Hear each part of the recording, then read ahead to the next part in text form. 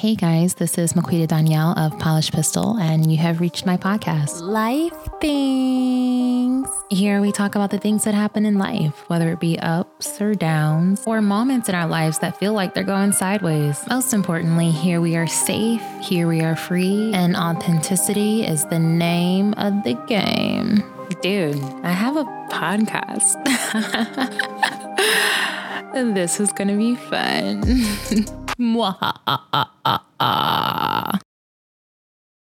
So today we have Chantal. She has been my homegirl since early days in college. A lot of memories together with my daughter. And it's just been a blessing to maintain this friendship despite the distance and life changes and all of that. Yeah. And to get to this point where I have had the opportunity to watch Chantal just blossom and like do the daggone thing in her field of expertise. It's really cool. And then separate from work, even just as a woman, as an individual, just someone like you're just someone that I admire and I respect a lot for a number of reasons. And I'm glad that I get to call you my friend. I think that's pretty cool. So today we're going to be talking about something that we have discussed on other occasions through our own just various experiences and struggles. And then, just tapping into some just like the overall issue, but mostly just focusing on our own experiences, bringing to light the reality of it for those that need to hear it so they can have just some validation in what they're experiencing or have experienced before. I would say that is essentially the goal, and to have some fun as we usually do in the midst of all of the craziness and chaos. But first I didn't even ask, like, how are you with COVID-19 and all of that? You were saying a little bit earlier, but. I'm doing, like, all things considered, I think I'm, doing well, finding ways to manage, finding ways to cope healthily. So I feel like we're on week 8 here in California, so I'm feeling pretty good. Like, I feel like I'm somewhat in a routine of this normal that's not really normal, and I'm finding like a groove in midst of it all. So the sun shining, abundance of gratitude, finding the good, Yeah. Yeah. Same. Taking advantage of the time, the quiet time, forced time inside, Yeah, exactly. Yeah, it's funny. When I turned 32 this year, I was like everyone at my birthday party, and it was the first time I had a birthday party, and I don't remember how many years, and it was like, well, what do you want for this year? What are you focusing on? And I just kept saying stillness, because I feel like the last 3 years of my life have been like move on to the next thing. I get something, I set out my goals, I achieve it, what's the next thing? And so now I'm very much in this phase of like focusing solely on, like being still, and being forced into this space of stillness has been like what I asked for. So in moments when I get frustrated and upset, I'm like, well, this is what you put into the universe and you got what you wish. So here you are. Right. Yeah. The stillness part, not the pandemic part. Right. Exactly. To clarify. Seriously. Cool. It's stillness. So I know one of the first things I want to touch on is anxiety. It's, the opposite, obviously, of stillness, this constant moving in the mind.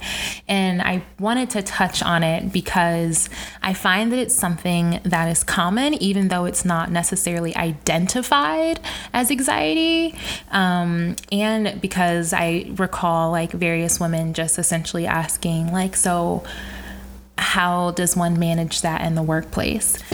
I I will, and I want to know your thoughts on that. I just want to share really quickly. Like for me, I was being asked to not just do my job, but to prove that I deserved to be there, prove that I deserved my job, prove that I wasn't doing something that I wasn't doing. I would say like a significant percentage of my job was just like CYA. Documenting, being questioned a lot, and then you have just the nature of the job itself, like supporting people in like C-level roles where it's already busy and hectic and you have to be on top of everything. And so on top of that, then having to back up the fact that I am doing it. And so I kind of wanted to just understand if you had any experience surrounding that. Yeah. And speak on that and kind of your experience with that. Totally. Yeah. I mean, you bring up such valid points that I think when you are from like a marginalized group, and not that I even seek it out, right? That I just find that in these spaces, and when you see someone else who looks like you, just like the amount of effort and thought that goes into how you present and what exactly you say and the tone and the pitch of your voice and how you give feedback. I mean, every single thing is thought out so thoroughly that it becomes exhausting. It's a constant state of like, I'm 50 steps ahead mentally to make sure that, people aren't going to perceive me as such. And I'm already going to mentally prepare that they have received me in that way. So now I'm figuring out how I'm going to handle that. And it's really hard. And again, on top of the fact that like, in spaces where there are no women of color or people of color, you're dealing with it's just like an icky feeling. And I feel like I do spend, and I've said this, in it probably doesn't help me, but in recent times, I've been more vocal about how I feel to leadership, that it's more about me proving, again, like it's a constant proving as to why I deserve to be here. Not about my work product, always about like, well, why do you get to be here? And it's super hard. And then I do find that when you don't get projects that get the right visibility, which would result in promotions and would result in opportunities to lead, that you then you're really spinning your wheels trying to understand, well, like, okay, so I'm already not set up for success. I'm constantly proving why I get to be here, on top of the fact that this is clearly not playing me to my strengths. It's not showing me that, showing leadership that I am more than capable. So, I mean, it's stifling and it's utterly exhausting, and I could not like empathize with you more on just the exhaustion mentally that I think I felt more in the last 3 years than I probably had in my entire career. And I think it was just because I don't know if it was naivety. I don't know if it was like me just not paying attention to those things, but like there are spaces now in which I occupy. And again, it's this like double-edged sword of like, I did such a great job in getting to where I am, yet I'm still proving. And I still am not where, someone who doesn't look like me, who doesn't have nearly the level of education or the background or the expertise, gets opportunities that I don't. Right. Wow. So, yeah, it's super hard and it's utterly exhausting. Yeah. I mean, I will say that one thing that I recall helping in some of those instances, and some of them I didn't have, and even because in that environment where my superior asked me, "What do you do all day?" He himself was a person of color, and there were other people of color in the office still benefiting more than me. I was the only African American woman though, and I didn't have another African American woman that I could go to, and especially not in a leadership position, but not even like a peer that I could go to. But in the next position, I remember I had a African American male who really got it, and then another African American female who just really just someone to just validate that what you're experiencing isn't like you're not just making it up. Because sometimes in the environment itself, like being placed in it, it can feel like no one else is really seeing what's going on. Like Totally. am I the only one seeing this? You're getting, hearing this?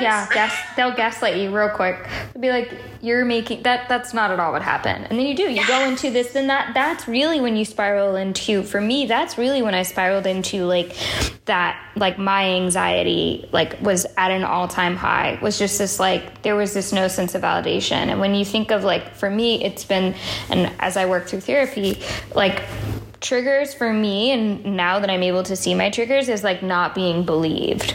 And in workspaces where I've said, like, I'm not getting the support that I need. You're not clearly explaining to me what the scope is of this project. You are not clearly saying to me what the expectations are and what what the deliverables are. You're saying go and do things, but I do that, I deliver, and then you say they're wrong.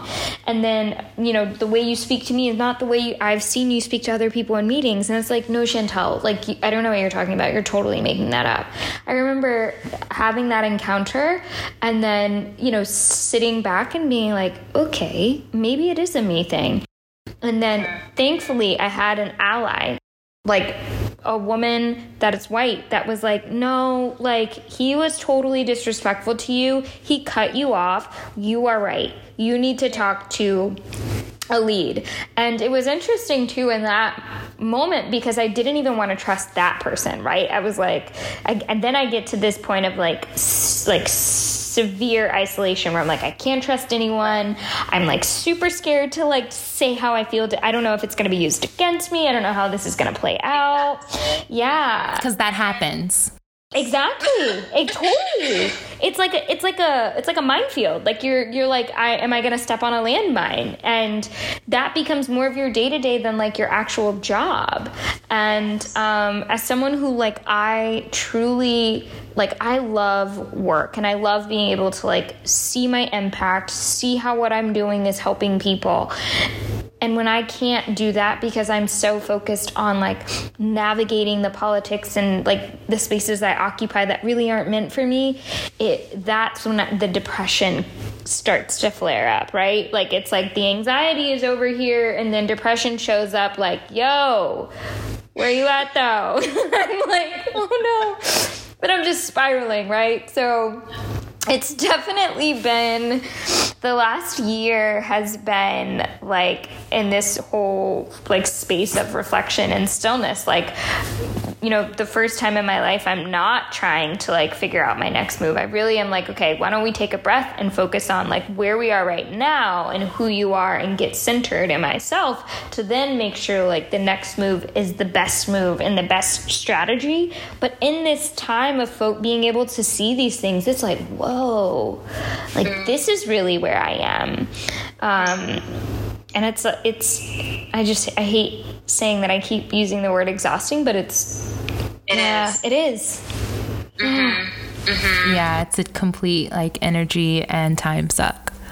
Yep. And talent, skill set, all of that, it could be put to better use without that.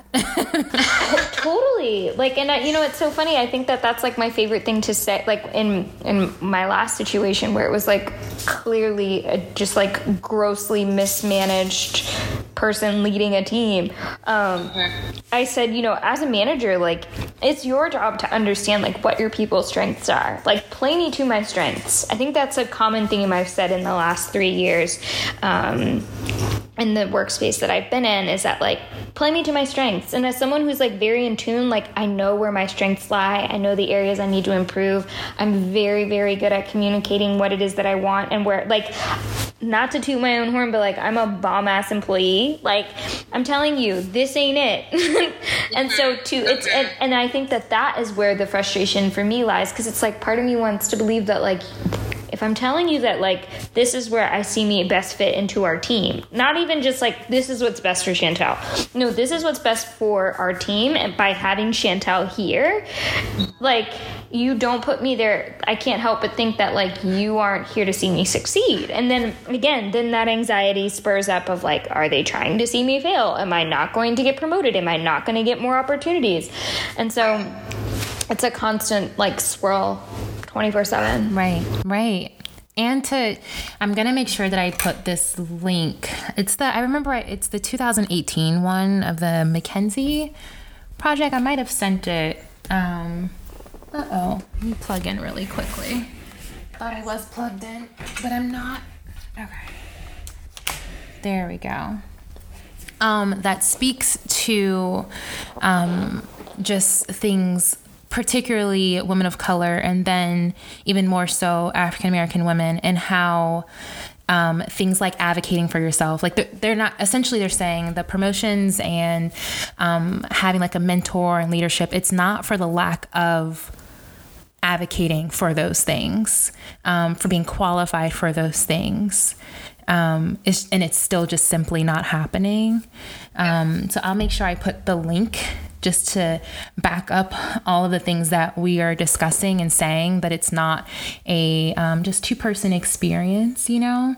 And just and I want to talk more too, just about two things that you said, but for women of color, for African American women, and for allies to get a better understanding, right, of the actual like reality of things that we don't always even give ourselves permission to reflect on. Totally. I had a white woman at work tell me, like, you need to like start reading your emails and start making your asks the same way like the average white guy in the meeting does. And I was like, yo, that's like really real. And then I sat in a meeting and I was just like, yo, this guy literally spent 20 minutes explaining how on this particular project he doesn't want to do what he's told his job is, and they okayed it.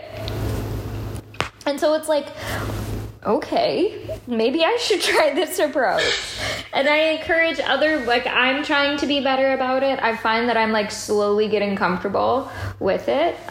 It's definitely, it's an interesting space when you like really step back and just like reflect on like power dynamics and how they play in an organization. I mean, I'm so fascinated by it because it's so true. Like the data's real, the opportunity, like how opportunities happen are real.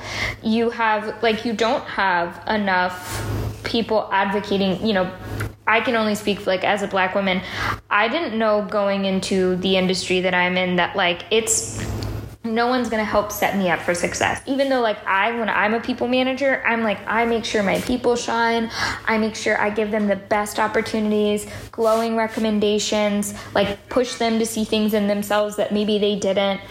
And I've literally had to like come down off of like my who I am and how I am as a manager and accept that like that's not where I am. And it's like it's the most ugly battle of just like fighting for what's mine. I never used to care about credit, but I promise you my name is on every single document that I make.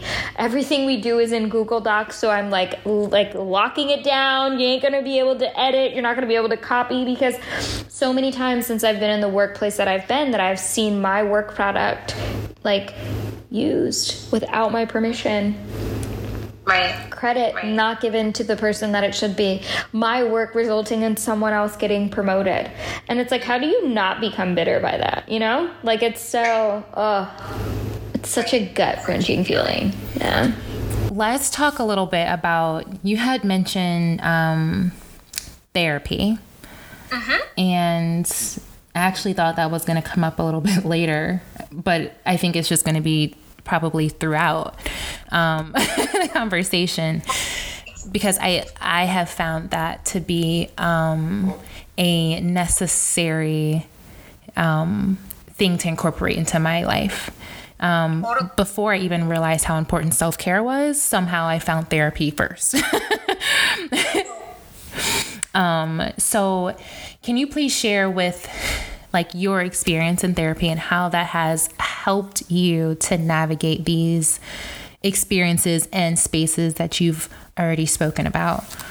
Totally. Therapy changed my life, and if I could make like millions of dollars, I would donate to like Black people going to therapy, like finding a way to make that happen, because I started therapy as a result of moving to London and being an expat And there is this thing called expat depression, right? So you move to another country. And for me, it was like I had spent all of my 20s just running. Explain what an expat is. Yeah, an expat is an expatriate. So you leave your home country and you move to another country. Yeah, and so expat depression, as like someone new to a new country, their cultures, their values, how just their way of life is just totally different. And I had an opportunity that I had put into the universe and prayed for to move to London. And I got it, and it was great. And like, as someone who loves to travel and I'm very worldly, it was like the next best step for my career. It was going to enhance my understanding of an emerging market and like lead in all the things I could ever dream up and more. Yeah, I remember it was so exciting.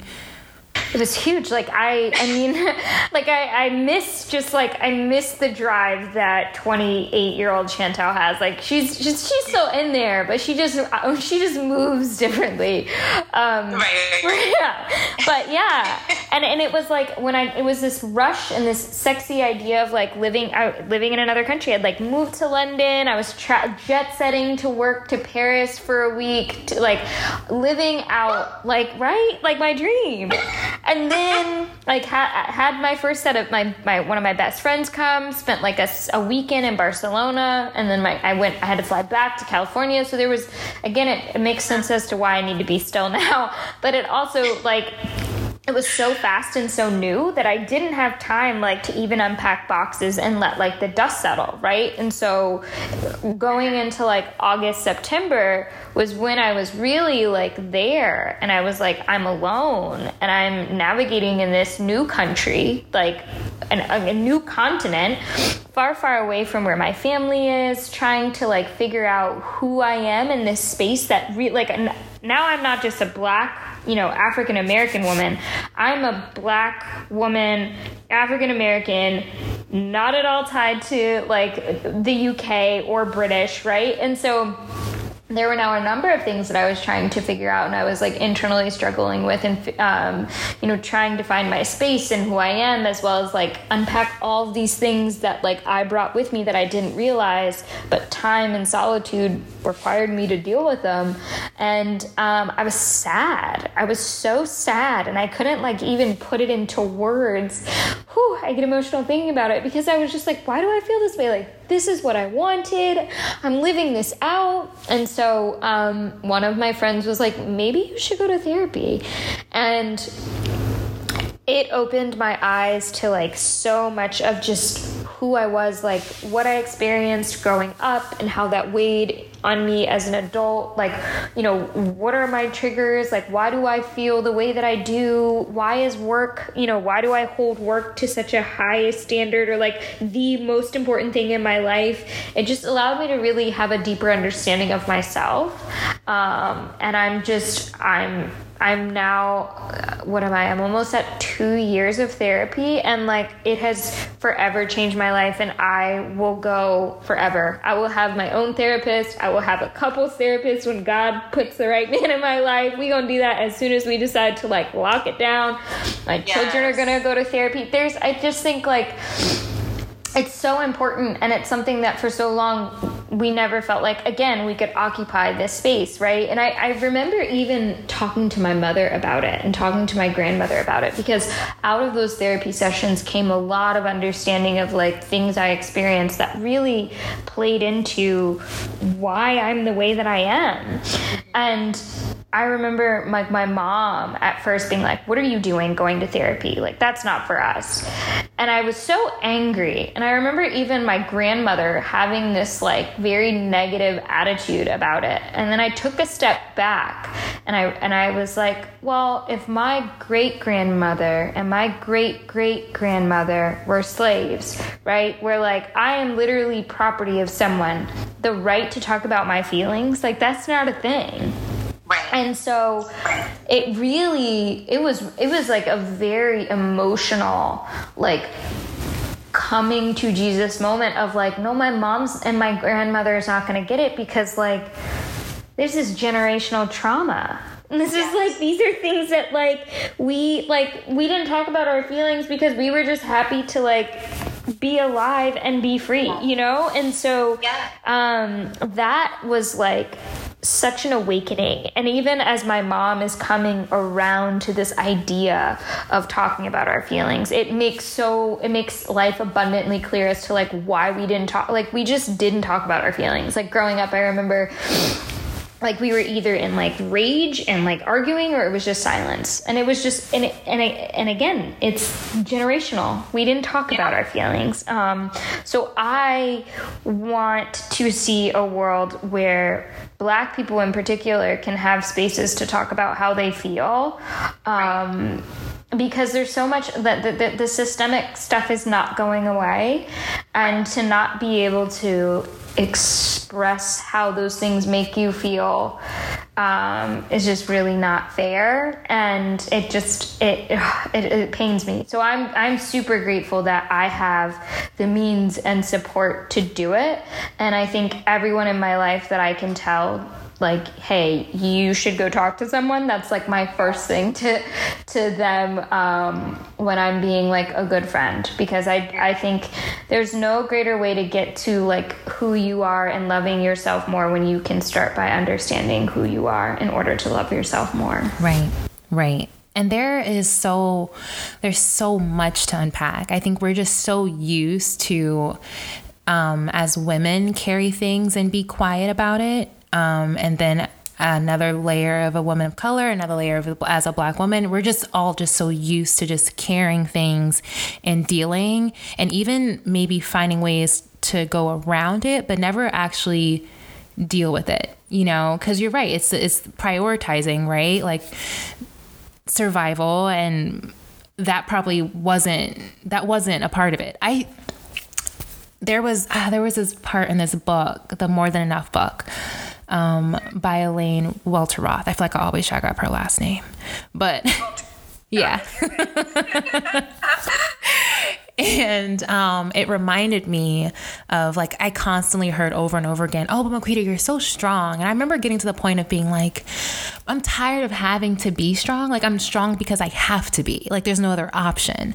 The other option is to fail, to not exist in really any of the spaces that I'm in, and not exist as a person, as who I am. So I don't know, I have to be strong. But what being strong meant a lot of the times was when something arose, which it's a daily thing a lot of the times, right? Like between your regular just life interactions, and then you have various microaggressions that happen at work, and then or just on the street, and then, you know, your different things of being a family member, your different things, like for me being a mom and dealing with various things like court, all of that, right? So have all of that, and then the option is this: when something comes, you pick yourself up, you wipe your face, pick yourself up, and then move on. You know what I mean? So even those things that are constantly chipping away at you a little bit, you don't even notice it because you just got to move on to the next thing. Yeah. Especially if you want to move up or out anywhere. Like,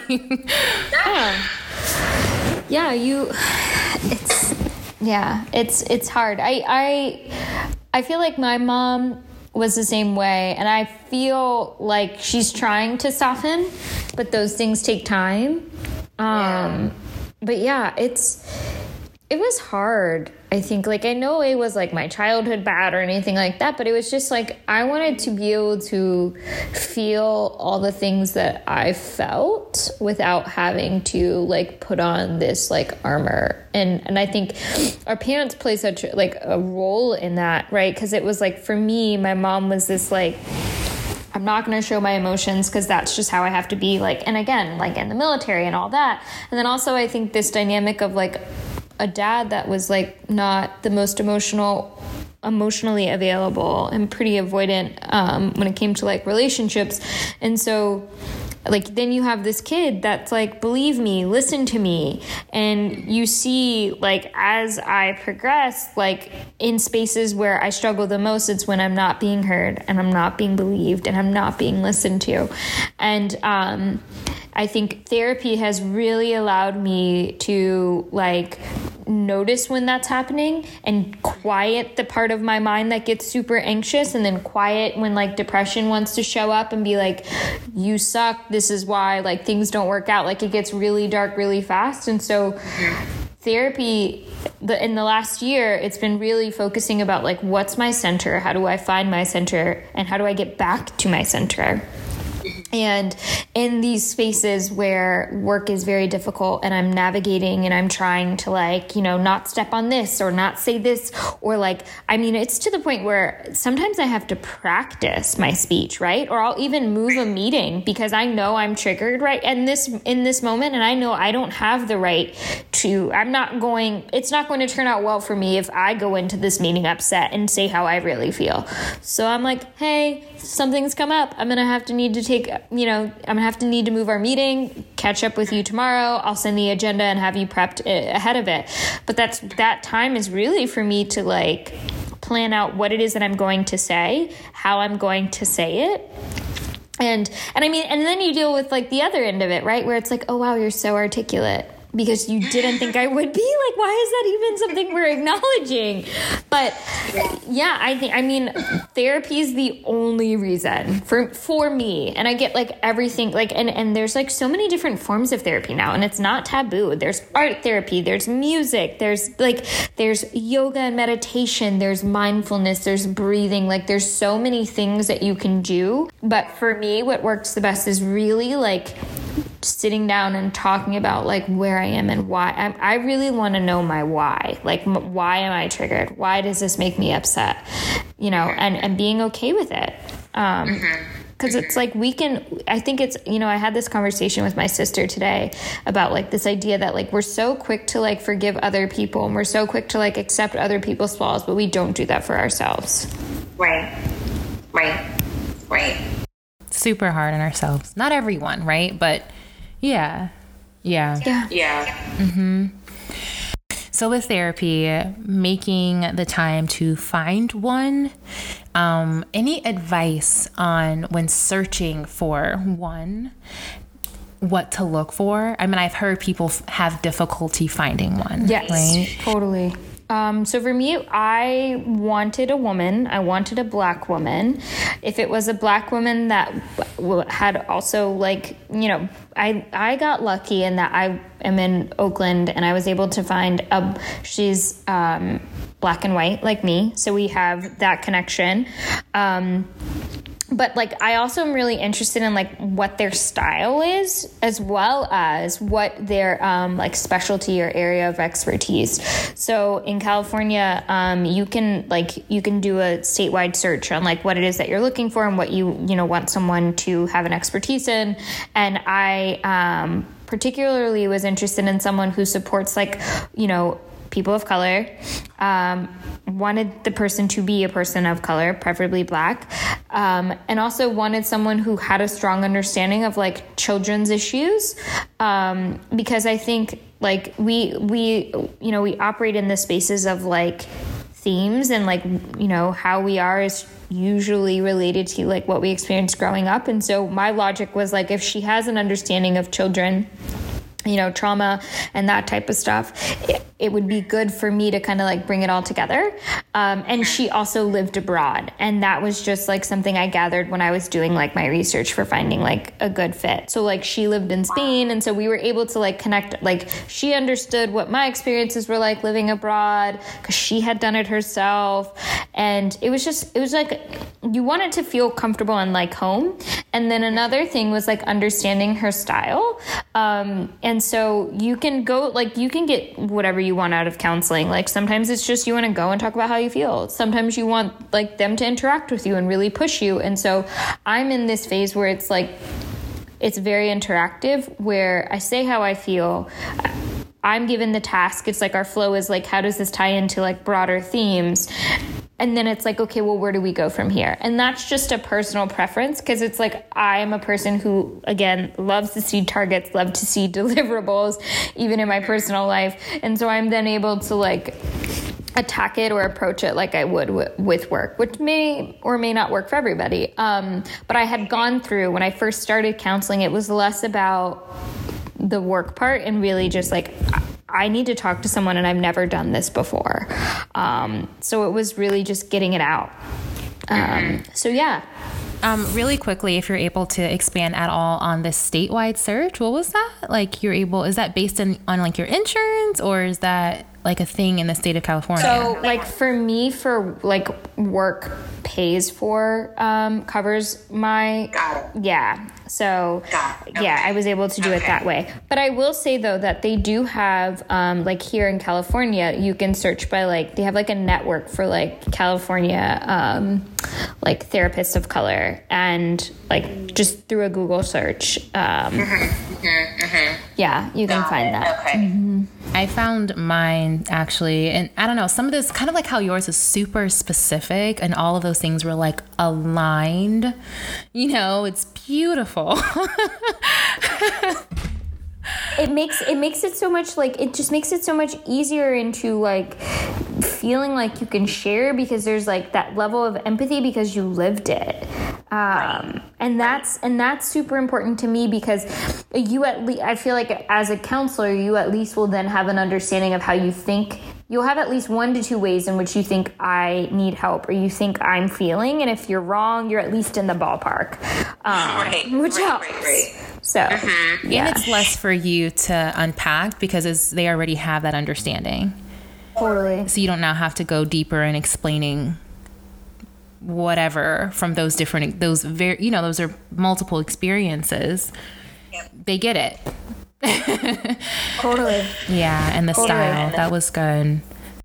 Life Things with Maquita Danielle will be right back after this commercial break.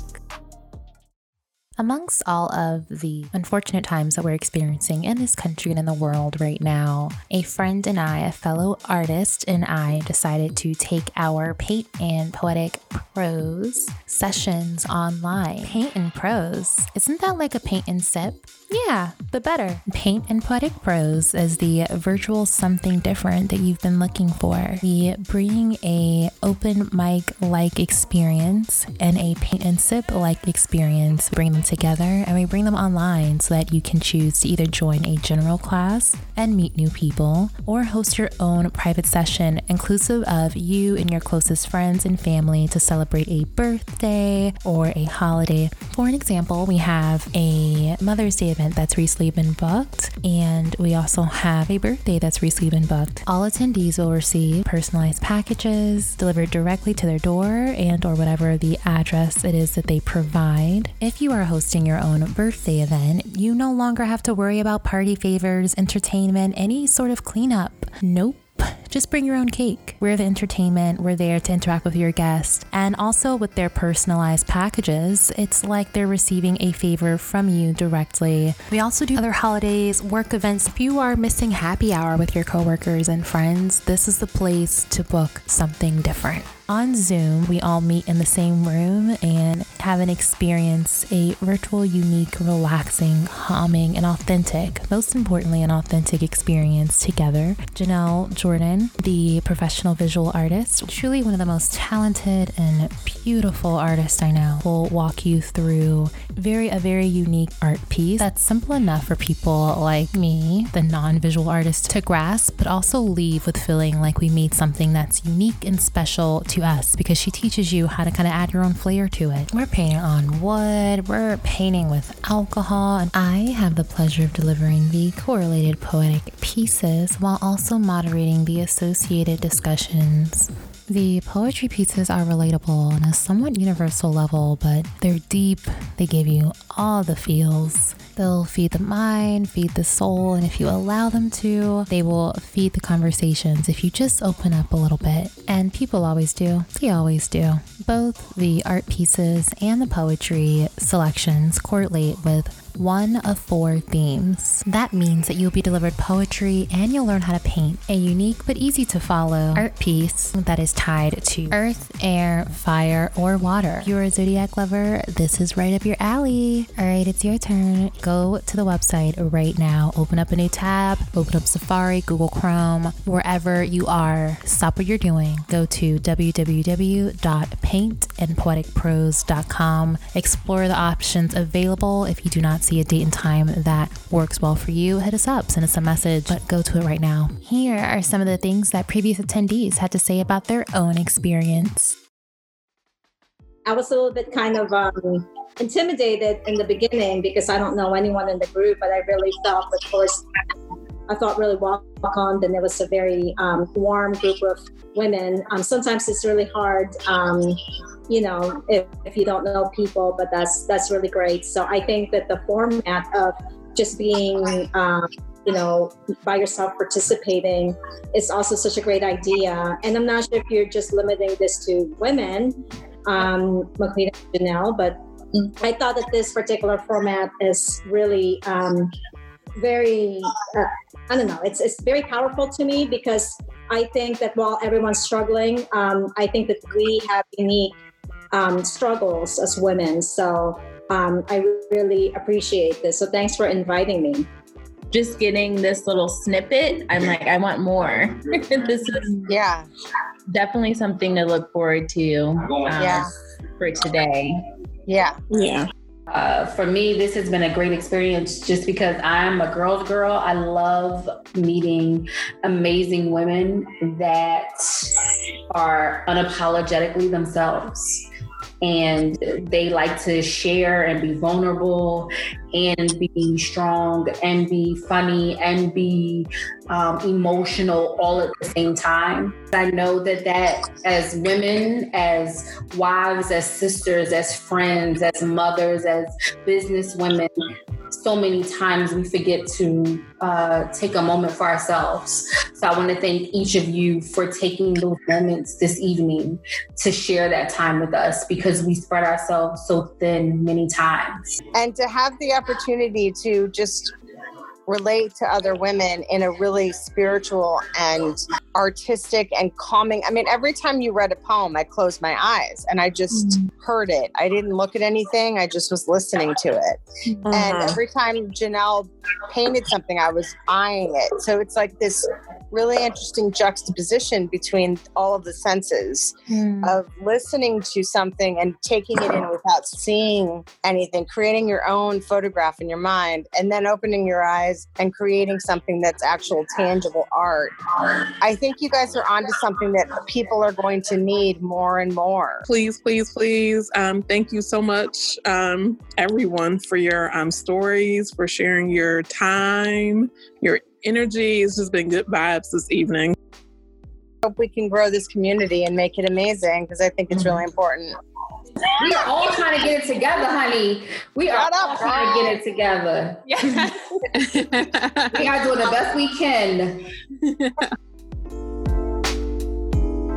The website again is www.paintandpoeticprose.com. We can't wait to meet you.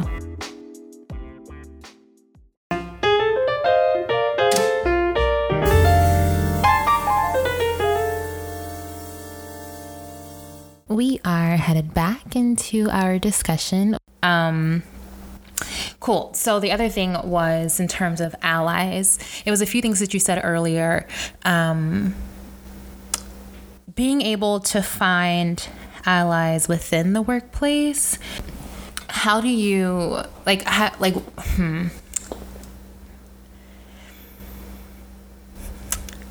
Let's talk about the importance of having an ally. Why is that important? And how did you get past not necessarily even wanting that ally to be there at first, but then opening up yourself to it? Totally. Yeah. So, I mean, I think like of allyship in the way of like we can conquer so much more together. And I have to understand that, like, sure, I can be this strong person and I can do all these things, but like I can go so much further with the support and help of others. And it's important to know, like, when I need help, and it's okay to ask for that help. And that help can be like, I vividly remember the first time I told an ally that he was going to step up as my ally was like, I knew we were going into a meeting with someone who is very rude to women, like unconscious or conscious bias that he has of like, he cuts off women. He like doesn't care about their ideas. And I remember like, I was so adamant about what I wanted to happen for this project and like inevitably what for my career, that I remember like setting aside, like taking aside one of my teammates, and I was like, this is what you're going to do. Like, I already know that he's going to interrupt me as soon as I begin talking. When he does that, you're going to interrupt him and you're going to say, Chantal has something she needs to say. Therefore, we're going to listen to her. And he was like, kind of like shocked. And I was like, don't pretend like you don't see what I see. It's fine. At this point, I'm not here to focus on like the fact that he doesn't want to listen to me. I'm telling you today, he's listening to me and this is what we're doing. And sure enough, like true to form, as soon as it was my time, I had the last 10 minutes. Interestingly enough, I only had 10 minutes at the last, of a meeting. And it was getting ready to like cut me off. And it was like, no, Chantal has something she has to say. And sure enough, that was the only reason I was heard. And from that moment forward, I was like, I'm going to read all of these people and I will make sure moving forward that I demand that. Because I mean, it's my right. And the thing is, like, in that moment, I had to accept that, like, I wasn't going to change this person's view. I just needed to know who I could latch onto as an ally and explain to them, like, this is, you and I both know, like, it is what it is. I'm not here to be sad about that. What I'm here is, like, I'm here to, like, drive, and I have something I need to get done, and I need you to help me get it done. And so allyship is important because we can't do it alone. And sometimes it's less about like trying to explain to the ally what allyship is and how you need them to show up. Just tell them how they are going to show up. And that's not a all the time case. It really takes time to find like who, and this is because I had been in, like, we had this cadence of the meeting was weekly. I knew this person well enough to like trust him to know that he would have my back. And so it takes time too. It's like any relationship. And you have to also kind of create the space to like level set. Like, it's an uncomfortable thing to talk about, like, hey, I'm the one Black person here and I really need you to have my back. But without even going into that. And sometimes I do, because it's like, hey, like, no one's really here for me and I need someone to be in my corner. Without someone in my corner, like, I have zero credibility. And I understand where I am, and it's not me being sad and it's not me like looking for sympathy. It's like, I'm now trying to get things done and I know I can do it with your support. So communicating, again, like, I think me being able to like play to my strength of like effectively communicating what it is that I'm trying to do and what it is that I want and what I need this person to do for me, and how that just plays into the larger thing we're trying to accomplish is so key. But yeah, like, I think allies can show up in different ways, and you have to understand, like, you have to open the door for like engaging, but it starts by acknowledging like, you ain't gonna do this alone. Right. That's huge. I think that's so proactive and ballsy. I hate using that word because it's so manly, but it's very bold to to tell someone how to be your ally. But I think that and I'm playing back various scenarios and I'm thinking that probably would have worked in that scenario. It probably would have worked in that scenario, as opposed to kind of waiting for them to step up, which doesn't happen often. Yeah. And it puts people like that in a position who, as you sought out, you knew that he would have your back, right? So it puts people that have that trait in a position to choose now to step up. Exactly. Or not. Yeah, but or not. Yeah. That's very interesting.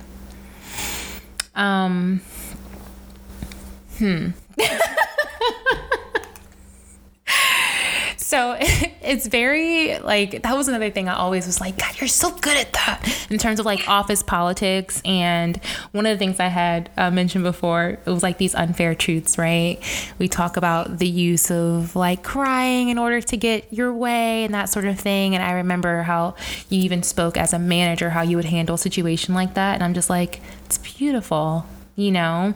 Yeah. And so and we're going to wrap up, but, I want to touch on this and then I'm going to get in a little bit more of your journey, if that's okay. Yeah. Yeah. All right. So, office politics and how to navigate that. What does that look like successfully? So you named one really good way of navigating that in meetings, right? Like, and the importance of finding your allies and reading a room, and instead of putting your energy towards the negative thing that's never going to change, putting it towards somewhere where you know it can help make the change happen regardless. Putting your kind of a bit of like your ego aside even and but in a way that is very positive, right? Like instead of it being a thing that eats away at you and constantly feeling defeating, just recognizing it as a pure truth.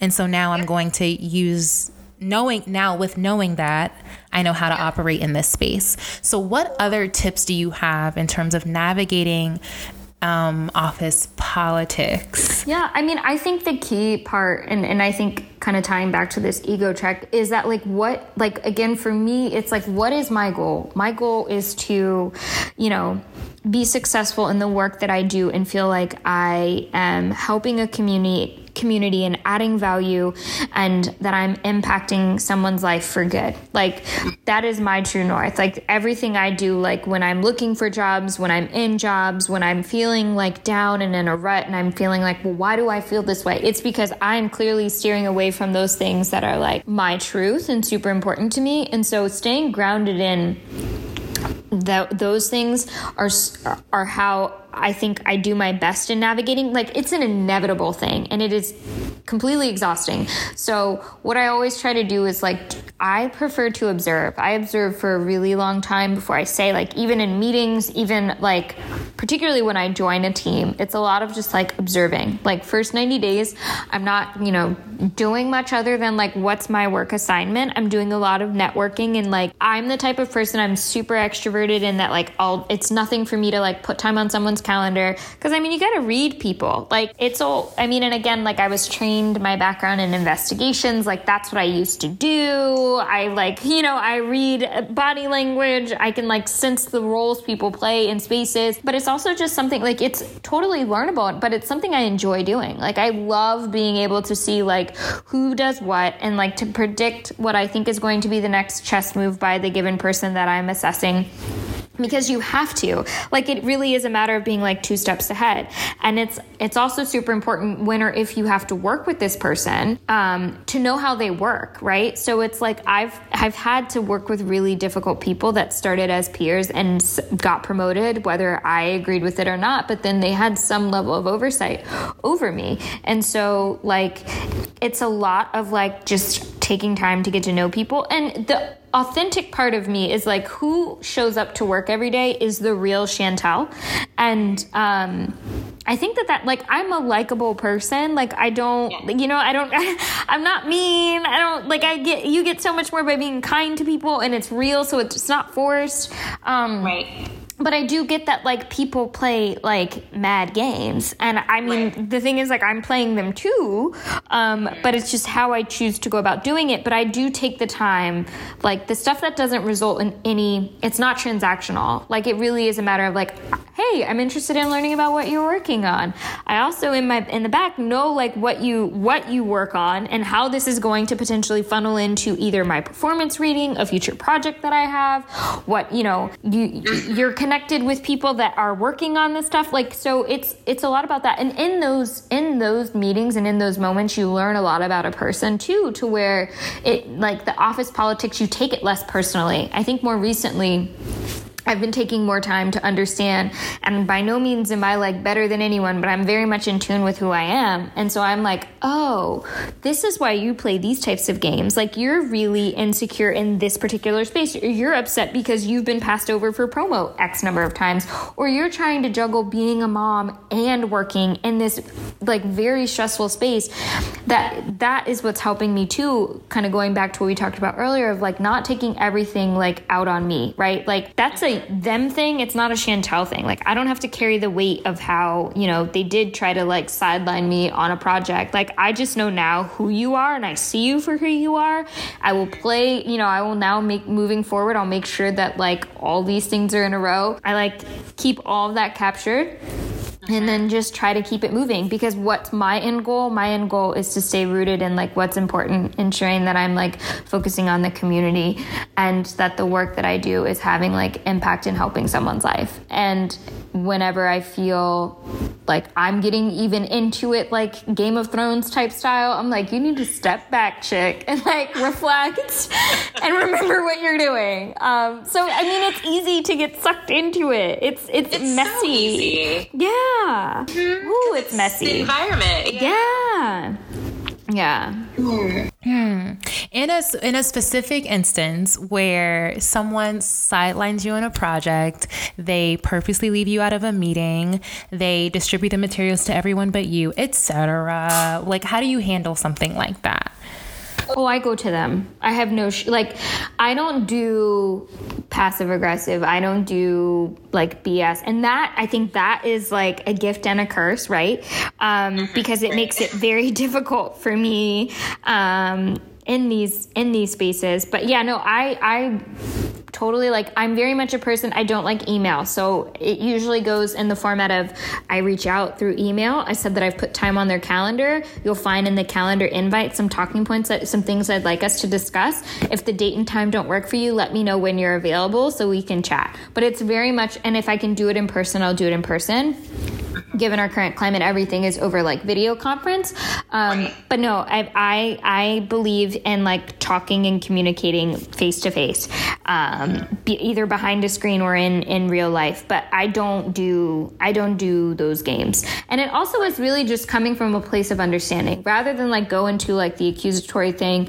It's very much like, hey, I would love to know like why you did this. Like, can you share with me why you did that? And then I'll say, when you did that, I really did receive it like this. And I know it sounds like basic 101 communications, but like, there's so many people that don't do that we like, if I didn't do that, I could create this whole narrative that may not even be the case. You know, I had the opposite happen to me recently where one of the stakeholders, and again, unbeknownst to me, she wanted to be on, and it's just a matter of getting used to her style. She wanted to be on every single comms that I sent out. I didn't realize that. One, she didn't specify that. Two, and at three, I guess I was supposed to know that. So she got very upset. She went to my manager and was like, Chantal didn't do X, Y, and Z, popped off, got really ugly.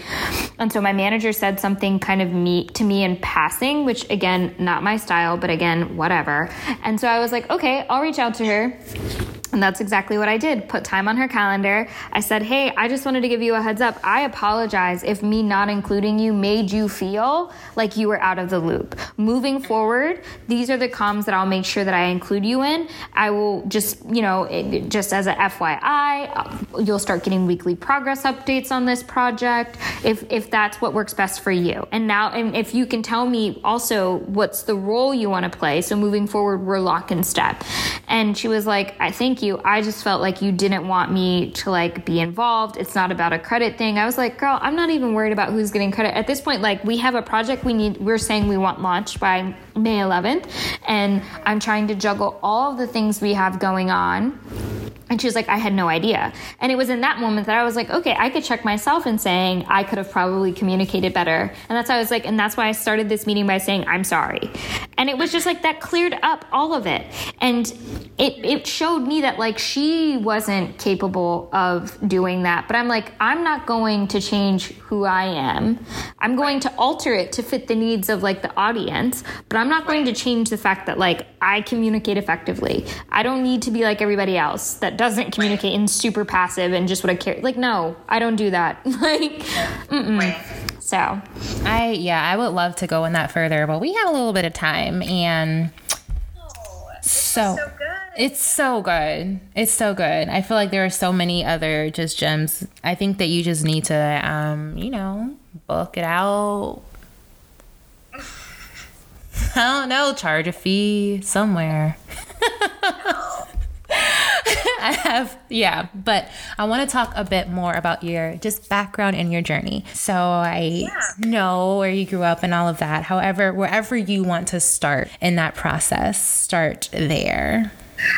So I grew up all over. My parents were in the military. So I was born in Japan, moved every 3 years throughout my life, and up until high school. And then in high school, we planted roots in Virginia. And so went to high school in Virginia, went to college in Virginia, which is how we met. Yeah, we went to rival high schools. Yeah, right? Movie, remember the title? Yes. Right. And then after college, stayed in the 757 area until 2012, when an amazing opportunity back in DC brought me back to the DMV. My roots were. And then I stayed there from 2012 until 2017 when I moved to the one state I said I would never live in. Girl, me too. The most expensive place to live in the world. And I'm like, sure, I'll move to the Bay Area. Lived in San Francisco for a year. Why didn't you want to move there? Just because I was always like, California's just not my thing. I remember we went on a family Christmas trip to Newport Beach. And I was just like, California's cool, but it's just a bunch of people that I just like to lay out. Right. And meditate. Such an East Coaster. Now, I literally had a conversation with my mom this past weekend of how I think I could see myself rooted here. And I don't do, I'm a vagabond. That's my jam. I like to move. But I'm I'm about to sign another year lease. This is me getting married. So I was never about it. And then moved here for a year. Again, an amazing opportunity to move to London, which was great. Got to live in Europe. So I lived in 3 continents. That's always my corny fun fact when I do work stuff. And then moved back to the Bay. And what was so beautiful in the opportunity to move back was that I had the option when I took my new job of you can go to New York, you can go to California. And I had a week to decide, and I decided within a day that I wanted to go back to California because I felt like this was the beginning of me learning myself, and it was the space, the slow pace and the way in which people move was actually what drew me back a year later. And I was in New York just gives me, I'm not ready. I just have anxiety. I like the beach. I like the mountains. I go hiking. So I talk a lot about where I live because I find that I'm so places are super, super important to me. And I tie back to where I was when I visit places, and food and culture is so big in my life. Mm-hmm. I grew up with both of my parents present. My dad is white and my mom is black, and so kind of living in 2 different worlds, and trying to find my place in those worlds. I felt the only time I ever felt my realist was when I was in traveling, and be it traveling in books. I'm the biggest book nerd. Traveling. And so most of my 20s, it was about catching flights to different countries. Your book collection is lit. Or will be. I really need to do better at writing my reviews or even starting a book podcast because I be getting deep with my readings. So what else? What else about me? Work is a part of my life, but I'm in this space of where I'm really finding how great Chantal is agnostic of all of the things, be it my work, partnership, that's not a thing. It's just, I'm working on myself, and that's a beautiful thing that I don't think we get enough space to. Yes. It's a lot of focus on it's always, it's funny. It's always the first question I'm asked is, are you dating anyone? I'm no, I'm not dating myself. That's fine. There's so much more to me. Ask me the last place I visited, or yeah. going on vacation. Yeah. So I'm always it's funny. How are you feeling? that question. Say that again. I apologize. What was that? I've never asked that question. Same. Like, are you I'm like, can you tell me about the book you're reading? Yes. A meal that you had that like changed your life? Like, yes. Your favorite part of your day. Like, let's just start with like, checking in with the individual. Mm-hmm. Yeah. So, but yeah, my family is super, super important to me. I have a blended family. My mom and dad divorced when I was in college and remarried my stepdad, who's amazing. And I have 2 older stepsisters, and we are like the non-normal blended family where like we are all super, super close. It's nice beautiful. to have 3 sisters instead of just one younger one. I'm realizing the importance of like my family and how much like when I think of like what my life is, it's not like my work or who I'm with or what I'm doing. It really is like who are the people that I surround myself with, and like am I vibrating at a higher frequency to ensure that like I can be that support to the people around me. Right. And it's, energy is so huge to me, and I'm really in this space of like evaluating the people I surround myself with, and like if it's not good energy, I can't do it. Right. And I really try to like hone in and focus on me being that better friend, and not being codependent and not placing or visiting things. There's a fine balance between like, yes, my friends are there and they show up for me, but like putting those types of things on my, on my friends and family, which is again, therapy, just so right. But right. Yeah, this phase of like figuring out like who I am and what I like and doing that on my own is such a beautiful thing that like I look at my mom who had me at 19, like she never got to figure out who she was. Right. And I'm grateful, for her. But I think it's why for me, I've been so intentional about my time alone. Because it's like, I know so much about myself. Like I'm finding hobbies. I'm finding like nerdy things I didn't even know that I loved. Like it's beautiful. Yes. Yeah.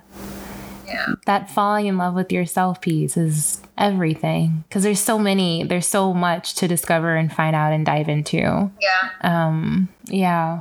That's beautiful. Thank you so much. Yeah. Thank you for having me. I don't want it to be over. I'm like, but